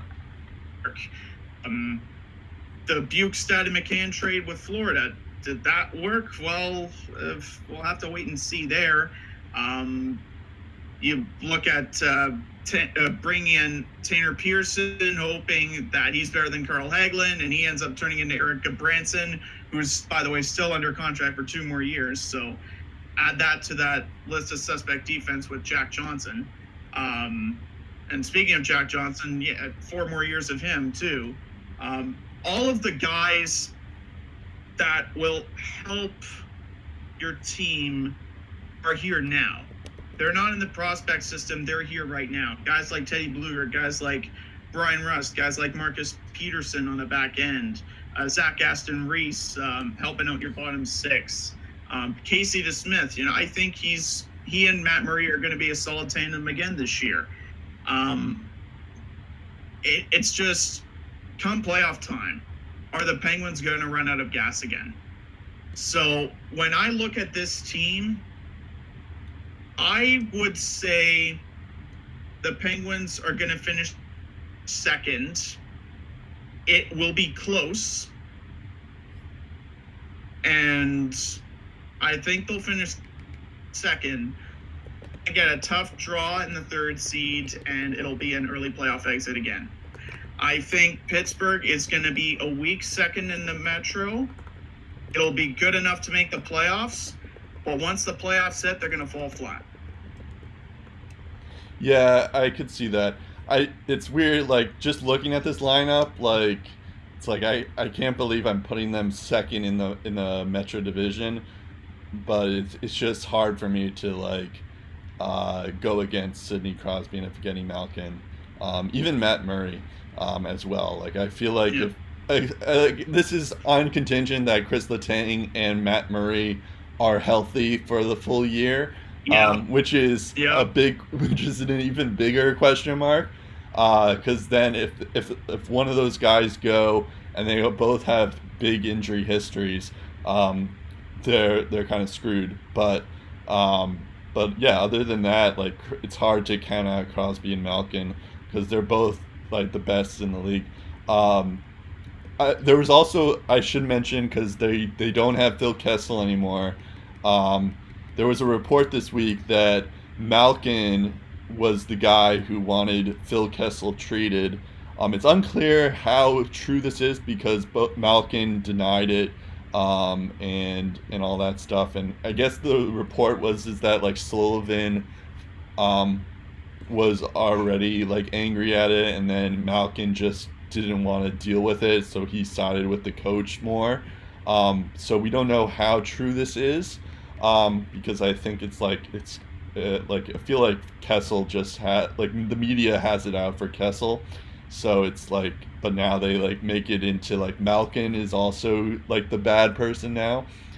So I don't know how much I believe on that aspect of it, but I felt like I should mention it publicly that that's the rumor now, is that Malkin wanted his teammate and his line mate Phil Kessel out because he felt that Phil Kessel was okay with the 2 Stanley Cups that he won, and he didn't have to try anymore, which is not true, by the way, because like Phil Kessel was a point per game player last year. It's just a ridiculous thing. So I don't want to say that, like, and it also feels against Malkin's personality to put someone under the bus like that. But I guess it could be true. We'll see, though. It's just a rumor, though. Yeah, I can see why someone will want to start that rumor because even if you look during the 2017 playoffs before Kessel even won, he won a Stanley Cup the year before, but in any case, there were times during that Penguins-Senators Eastern Conference Finals in 2017 where Kessel and Malkin were kind of jawing at each other. And I wouldn't say jawing because like they were talking smack about each other or whatever, or they're being critical. I consider it just a passionate conversation, a passionate debate between 2 guys who the same result. They want to win. But maybe they don't see eye to eye, and they're just 2 passionate guys that really care about what they do. And that's all I saw it as. They're just 2 passionate guys having a chat. That doesn't necessarily translate into, oh, I hate this guy, I want him off my team. Players are going to have disagreements. Players and coaches are going to have disagreements. But at the end of the day, they're there to do a job. They're supposed to be on the same page. And it's their job to figure it out. And not everyone's going to get along with each other. Like, look at Bortuzzo and Sanford when the Blues were struggling, and they had this, like, practice skirmish to kind of, like, get out some frustration. The Blues won the freaking cup, like, 4 months later. So it happens with the best of teams where, you have 2 guys that are very passionate about what they do. Maybe they don't see eye to eye. They have it out. They kiss and make up. Everything's fine, and they move on. It's so I guess it's kind of easy to put the blame on Malkin when Kessel gets traded. It's just like, well, he had some passionate debates with Kessel. He probably didn't like Kessel, and he was and that was the reason Kessel left.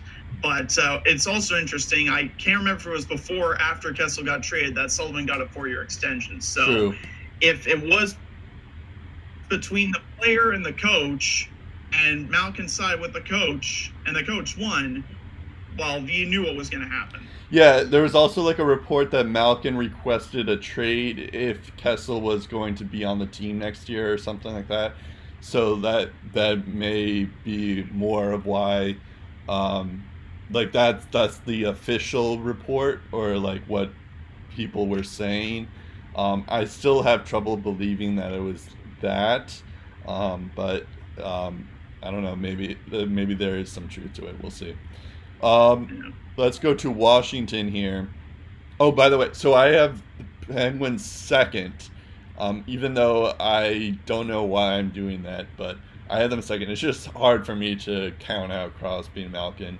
And Gensel, Letang, and Murray are good enough that they could realistically make it just with those five guys, but it's still I have them second. I'll be really quick on my player to watch because I know we have still a lot of other stuff to get to. My player to watch is going to be Dominic Cahoon. Okay. Daily Faceoff has him on the second line with Malkin and Galchenyuk.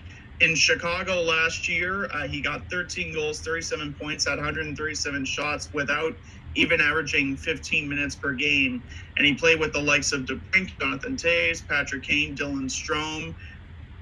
Put him on a good line, and I think Dominic Cahoon can do some things. Yeah, that's a good pick there. I feel like he has like if you're in a fantasy league, he could be a deep sleeper for players to watch. He's one of those big round picks that could have a monster year, but we'll see. We'll see, yeah. All right, let's go to the Washington Capitals here. They're also an interesting team. Also, because they're kind of going through what Columbus went through last year, because they don't. Backstrom and Holtby are both going to be free agents next year, but they still have a pretty good team already. That's the only main difference. Is they still have Alex Ovechkin, they still have Nicholas Backstrom, they still have Evgeny Kuznetsov, Tom Wilson, TJ Oshie even. So they'll be pretty good still. They added Richard Panik and Radko Gudas, but they subtracted Brett Connolly and Matt Niskanen.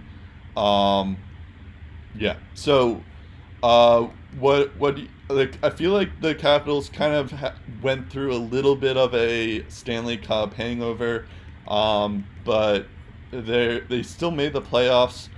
They're still a pretty good team because they didn't really lose anyone as well, so they should be good. I guess Brett Connolly they lost, but I feel like they can make it up pretty soon with Jake Verana. But I don't know what I have them as the top team to beat. I have them winning the division, but at the same time, I feel like I could see them not lose their luster. Kind of similar to the Penguins. Like, this is around the time where they may, like, Ovechkin isn't as good, Backstrom isn't as good, and Holtby may not be as good as he once was as well. So I could see it happening where they fall, but I don't have them in my projections. So what do you think of this Washington team? I think out of all the teams in the Metro that lost the least season, and they're still going to be division winners. I don't know how strong they're going to be compared to last year, how good they're going to be in the playoffs. A lot of things can happen between now and then. I feel the most interesting part, and obviously a guy like Radko Gudas, who most of the Capitals from being on the other side of the ice with the Philadelphia Flyers. He's been in a lot of those Metro Division rivalries, so about if he can handle the pressure of playing against Metro Division opponents. He's done it for a couple of years now. Yep. He's also got some underrated offensive perks to his game. I think he had like a 2 assists, or I think he had like a 2 or 3 point game here and there with the Flyers in the past couple of years too.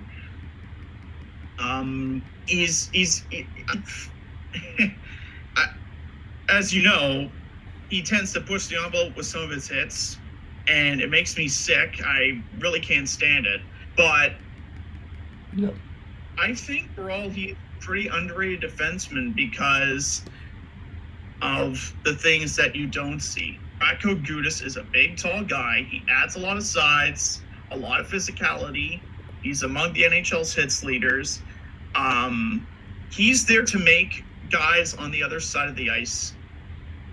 He is out there to make it tougher for the other team to score on you, just because of his presence, a bit like Chair in a sense. Yep. I also think Garnet Hathaway is an interesting addition. He's a fourth-line grinder. He can stir the pot. He can hit bodies.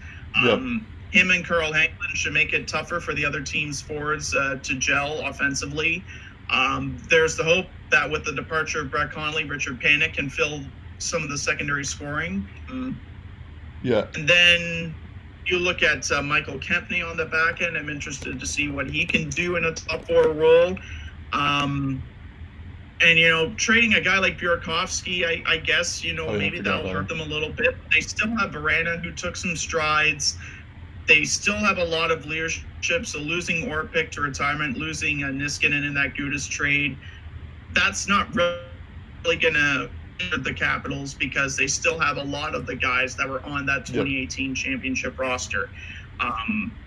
Guys like Jay Oshie, guys like Kuznetsov, Ovechkin, Backstrom, Holtby.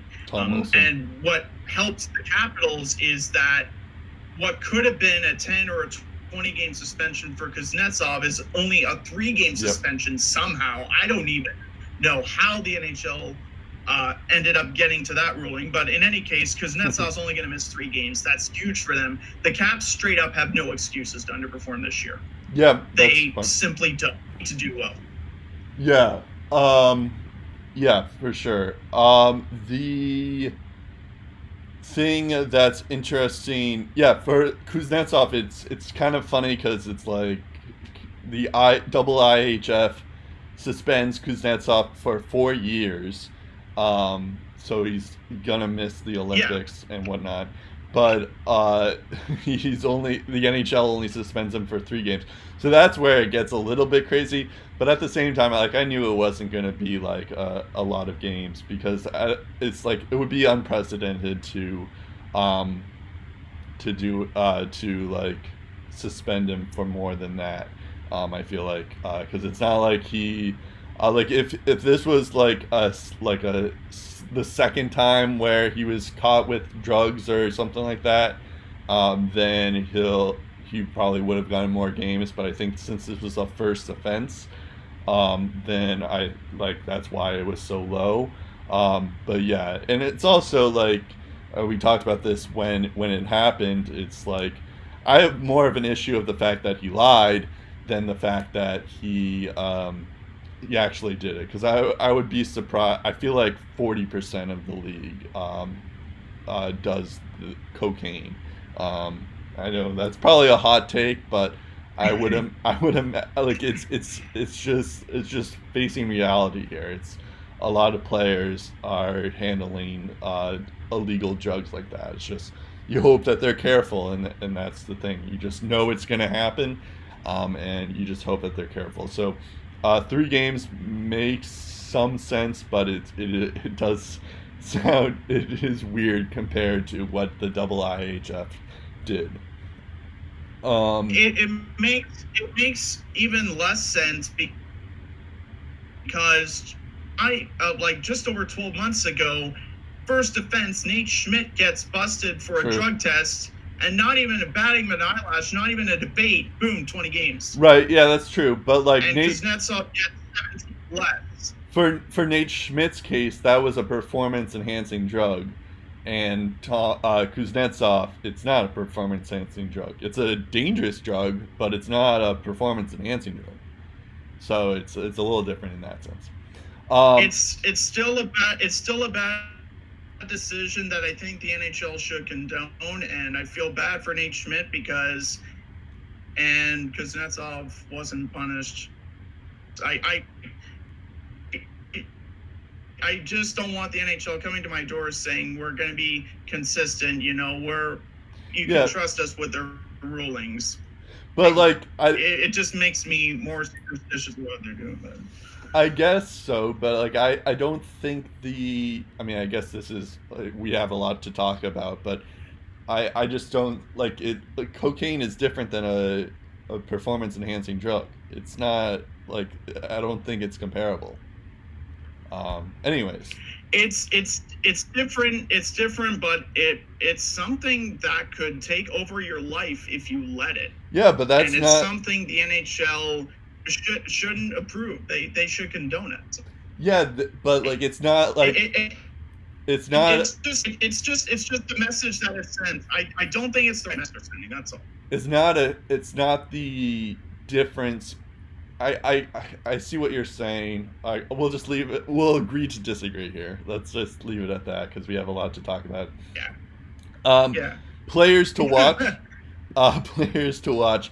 Tom Wilson is my guy here. Speaking of dangerous guys, the thing is that it's interesting. I was looking at their stats, like, you know, because he had that 20-game suspension, which I guess is 17 more than Evgeny Kuznetsov got. But he played 63 games, and he got 40 points in those games. So that means that if he like played a full season and he wasn't suspended those 20 games, he would probably be in like the high 50s in points if he was at that pace. I mean, a lot of that has to do with the fact that Ovechkin and Kuznetsov are on his line, so that may have make a big deal out of his stuff. But like, he's kind of like of course he makes all these like dangerous hits and all that stuff, but he's slowly turning into a Brad Marchand. And not just in the fact that he's like a dirty player, but the fact that, or makes questionable hits, he's also like turning into like a guy that you don't want to play against offensively, like in the actual hockey game, because he had like 22 goals in 63 games. That's pretty crazy too. So he's kind of like turning into like an offensive player, even without. But it's just that he has that questionable side where he could like kill a person at any moment. So yeah. But like it's weird because he's slowly turning into the most hated man in America, or in hockey, I should say. But like, because he's pretty good on the offensive side of things, and he also gets a lot of penalty minutes, and he hits a lot too. So he's a guy to watch. I also wanted to mention, because I could use like Jacob Verana, TJ Oshie, or Richard Panik, or Carl Hagelin as the guys to watch, because pretty much every other winger besides Ovechkin and Tom Wilson are like, or everyone besides Alex Ovechkin are kind of like questionable in terms of how they're going to do. But yeah, I decided to go with Tom Wilson because I feel like he had like an underrated season offensively speaking. He was pretty good there. I mean, hate him all you want, but which I hate the guy, but I will give him respect in the fact that he did well this year in the games that he played. All right, let's go to. So I have them winning the division. Where do you have the Capitals? I think you didn't say any team won the division yet, so I think you also have them winning the division. I did reveal at the start, but I'll repeat, and the Caps are winning the division. How strong they'll be, how they'll do in the playoffs, I don't know. They're good enough to win the division. They should have no excuse for not winning it. Okay. I forgot that. Let's go to the rapid fire here. Mitch Marner gets 6 years, finally gets signed. 6 years, $10.83 million. That's a lot of money. I guess there was a report. We should preface this because there was a report that in June, this was according to Bob McKenzie, so you know this is true, that Mitch Marner, or the Leafs offered Mitch Marner like $11 million for 8 years, and he turned it down because he was making slightly less than Austin Matthews, and he didn't like that, which was ridiculous on so many levels. Not just because it's like Austin Matthews is on it, like, not to mention, I mean, obviously Marner is a good player. Obviously, he had a career year last year. He had 94 points in 82 games and all that. But like, Austin Matthews plays a different position, and when Austin Matthews is healthy, he's like one of the best players in the game, if not like top 2, top 3.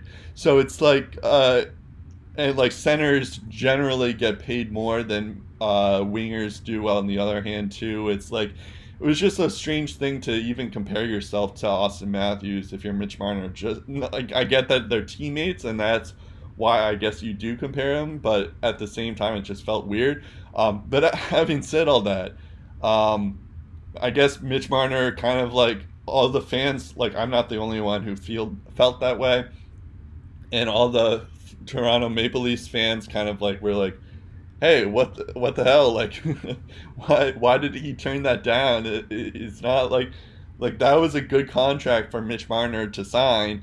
And he just, like, imagine like turning down $11 million for 8 years. It's just like a absurd contract in that sense. And now he made slightly less than $11 million, and he's going to make, so he's still going to make a lot of money. And that brings him to a UFA in a couple of years down the line. It's 6 years, by the way, but I think I said that. So, yeah, what is your take on this Mitch Marner deal?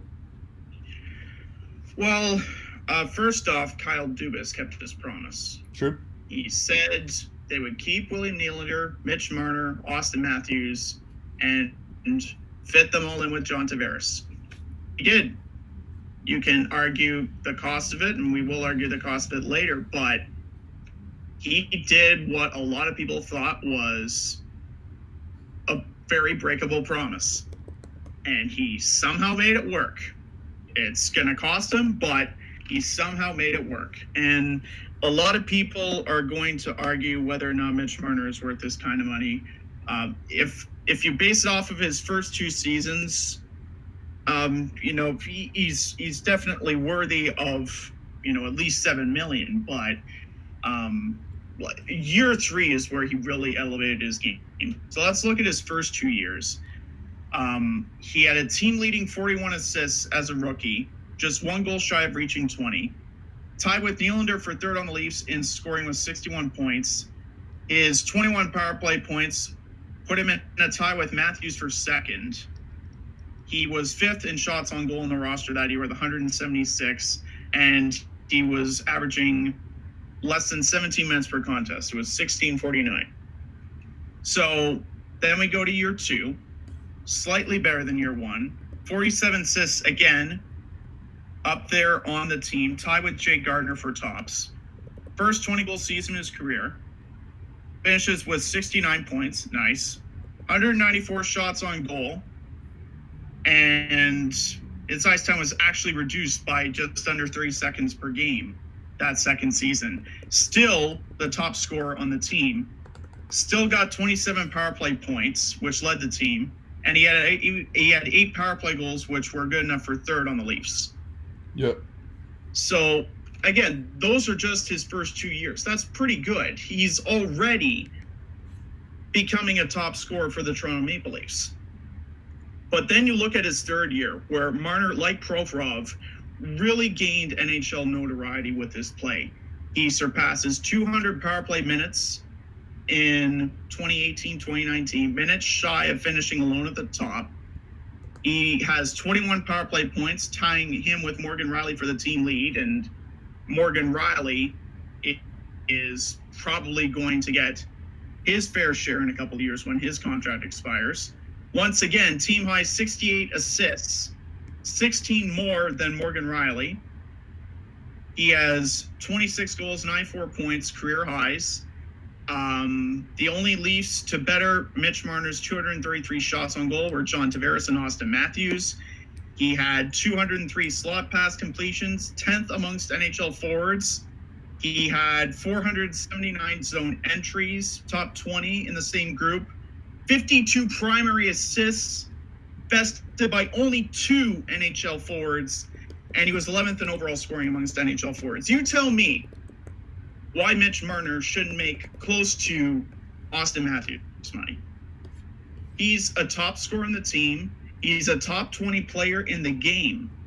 And I think probably the biggest knock on Mitch Marner that probably a lot of people have is just like when they take a look at his offensive stats, they're just like, okay, that's pretty good. But what about away from the puck? How good of a player is he away from the puck? And Mitch Marner is getting better at that too. Because if you look at his takeaways, he had 78 last year, 9th most in the league. He had the 9th most takeaways in his rookie year, the 4th most in his second year, and still not even averaging 20 minutes per game in his third year. Once again, he's still one of the top 10 guys in takeaways. And you look at his shorthanded minutes this past year, Marner didn't even have a combined 15 shorthanded minutes in his first 2 years.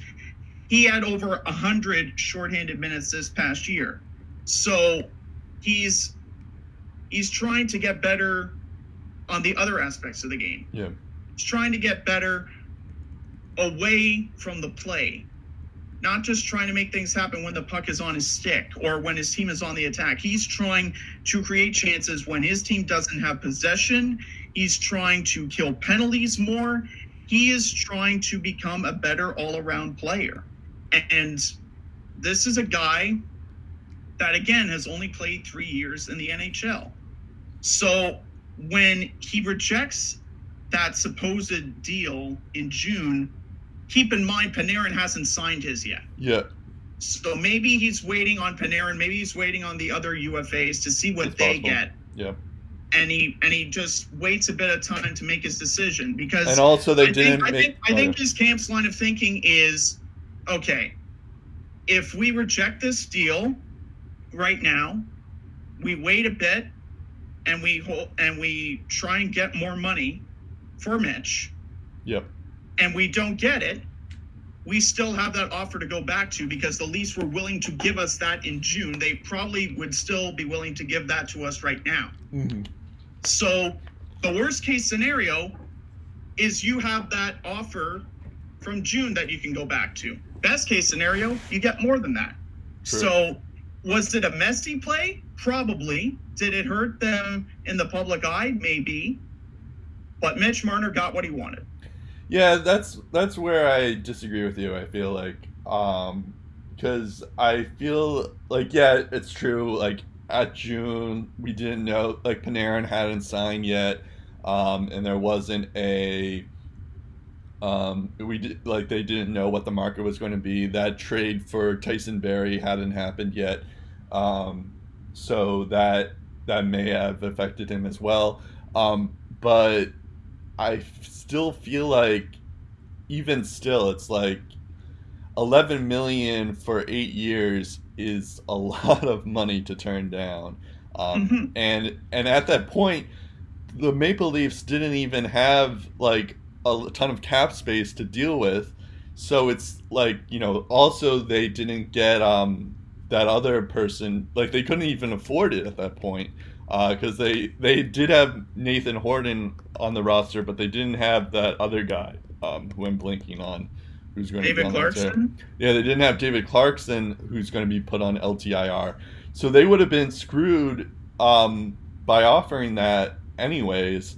And I just hate the regards to like, and I feel like because Bob McKenzie tweeted that out, and he said that like Marner's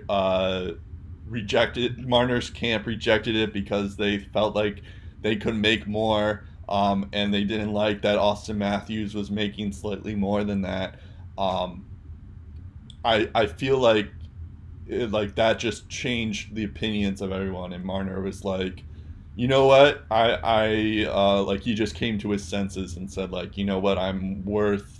Let's see if the Leafs are willing to give us $10 million or something close to that, because the fans kind of like turned on him because I saw a lot of Leafs fans on Twitter and all that stuff saying like, like Marner is really good, but if he wants more than 11 million, he can like screw off. We should just trade him.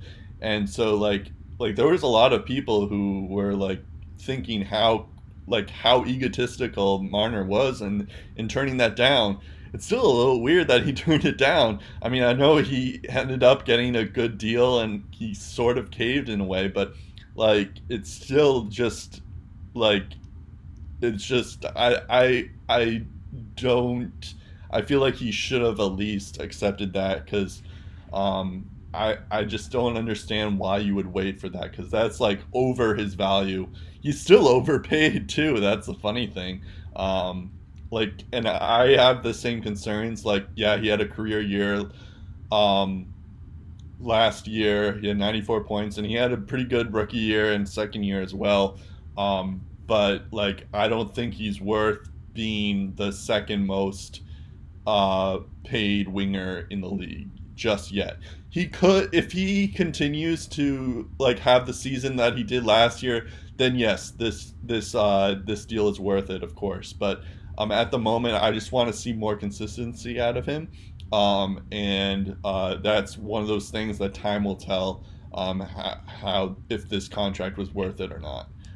But I feel like he's still overpaid in that sense. All right, we're at 2 hours, but I do want to briefly mention that McAvoy did get signed. We'll talk more about it next week because we are short for time, but because it is my team, I do want to mention some things about McAvoy. 3 years, $4.9 million, and as we talked about with Provorov and Werenski, this is like a bargain deal for McAvoy. Of course, it's going to hurt the Bruins when those 3 years are up, but at the same time, he's going to be an RFA those years. And David Backes, David Krejci, those large contracts are no longer going to be on the team. Tuukka Rask is going to be a UFA as well. Who knows with that as well. So like those large contracts are not going to like be affected with McAvoy as well. And I guess so he's going to be paid in a couple years, but it's good. It's a good deal for the short term at least. And I think they should be able to afford Carlo, considering that I think they're going to put Kevin Miller on LTIR, and that should give them some room to sign Brandon Carlo as well. And also, I saw this stat, and this just gets me giddy all the time.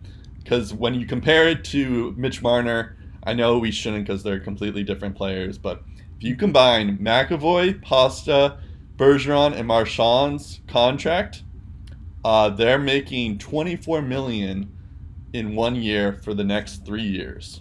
And if you compare that to Marner, Matthews, Tavares, and Nylander, they're making $40 million. So they're making double what the Bruins core players are making.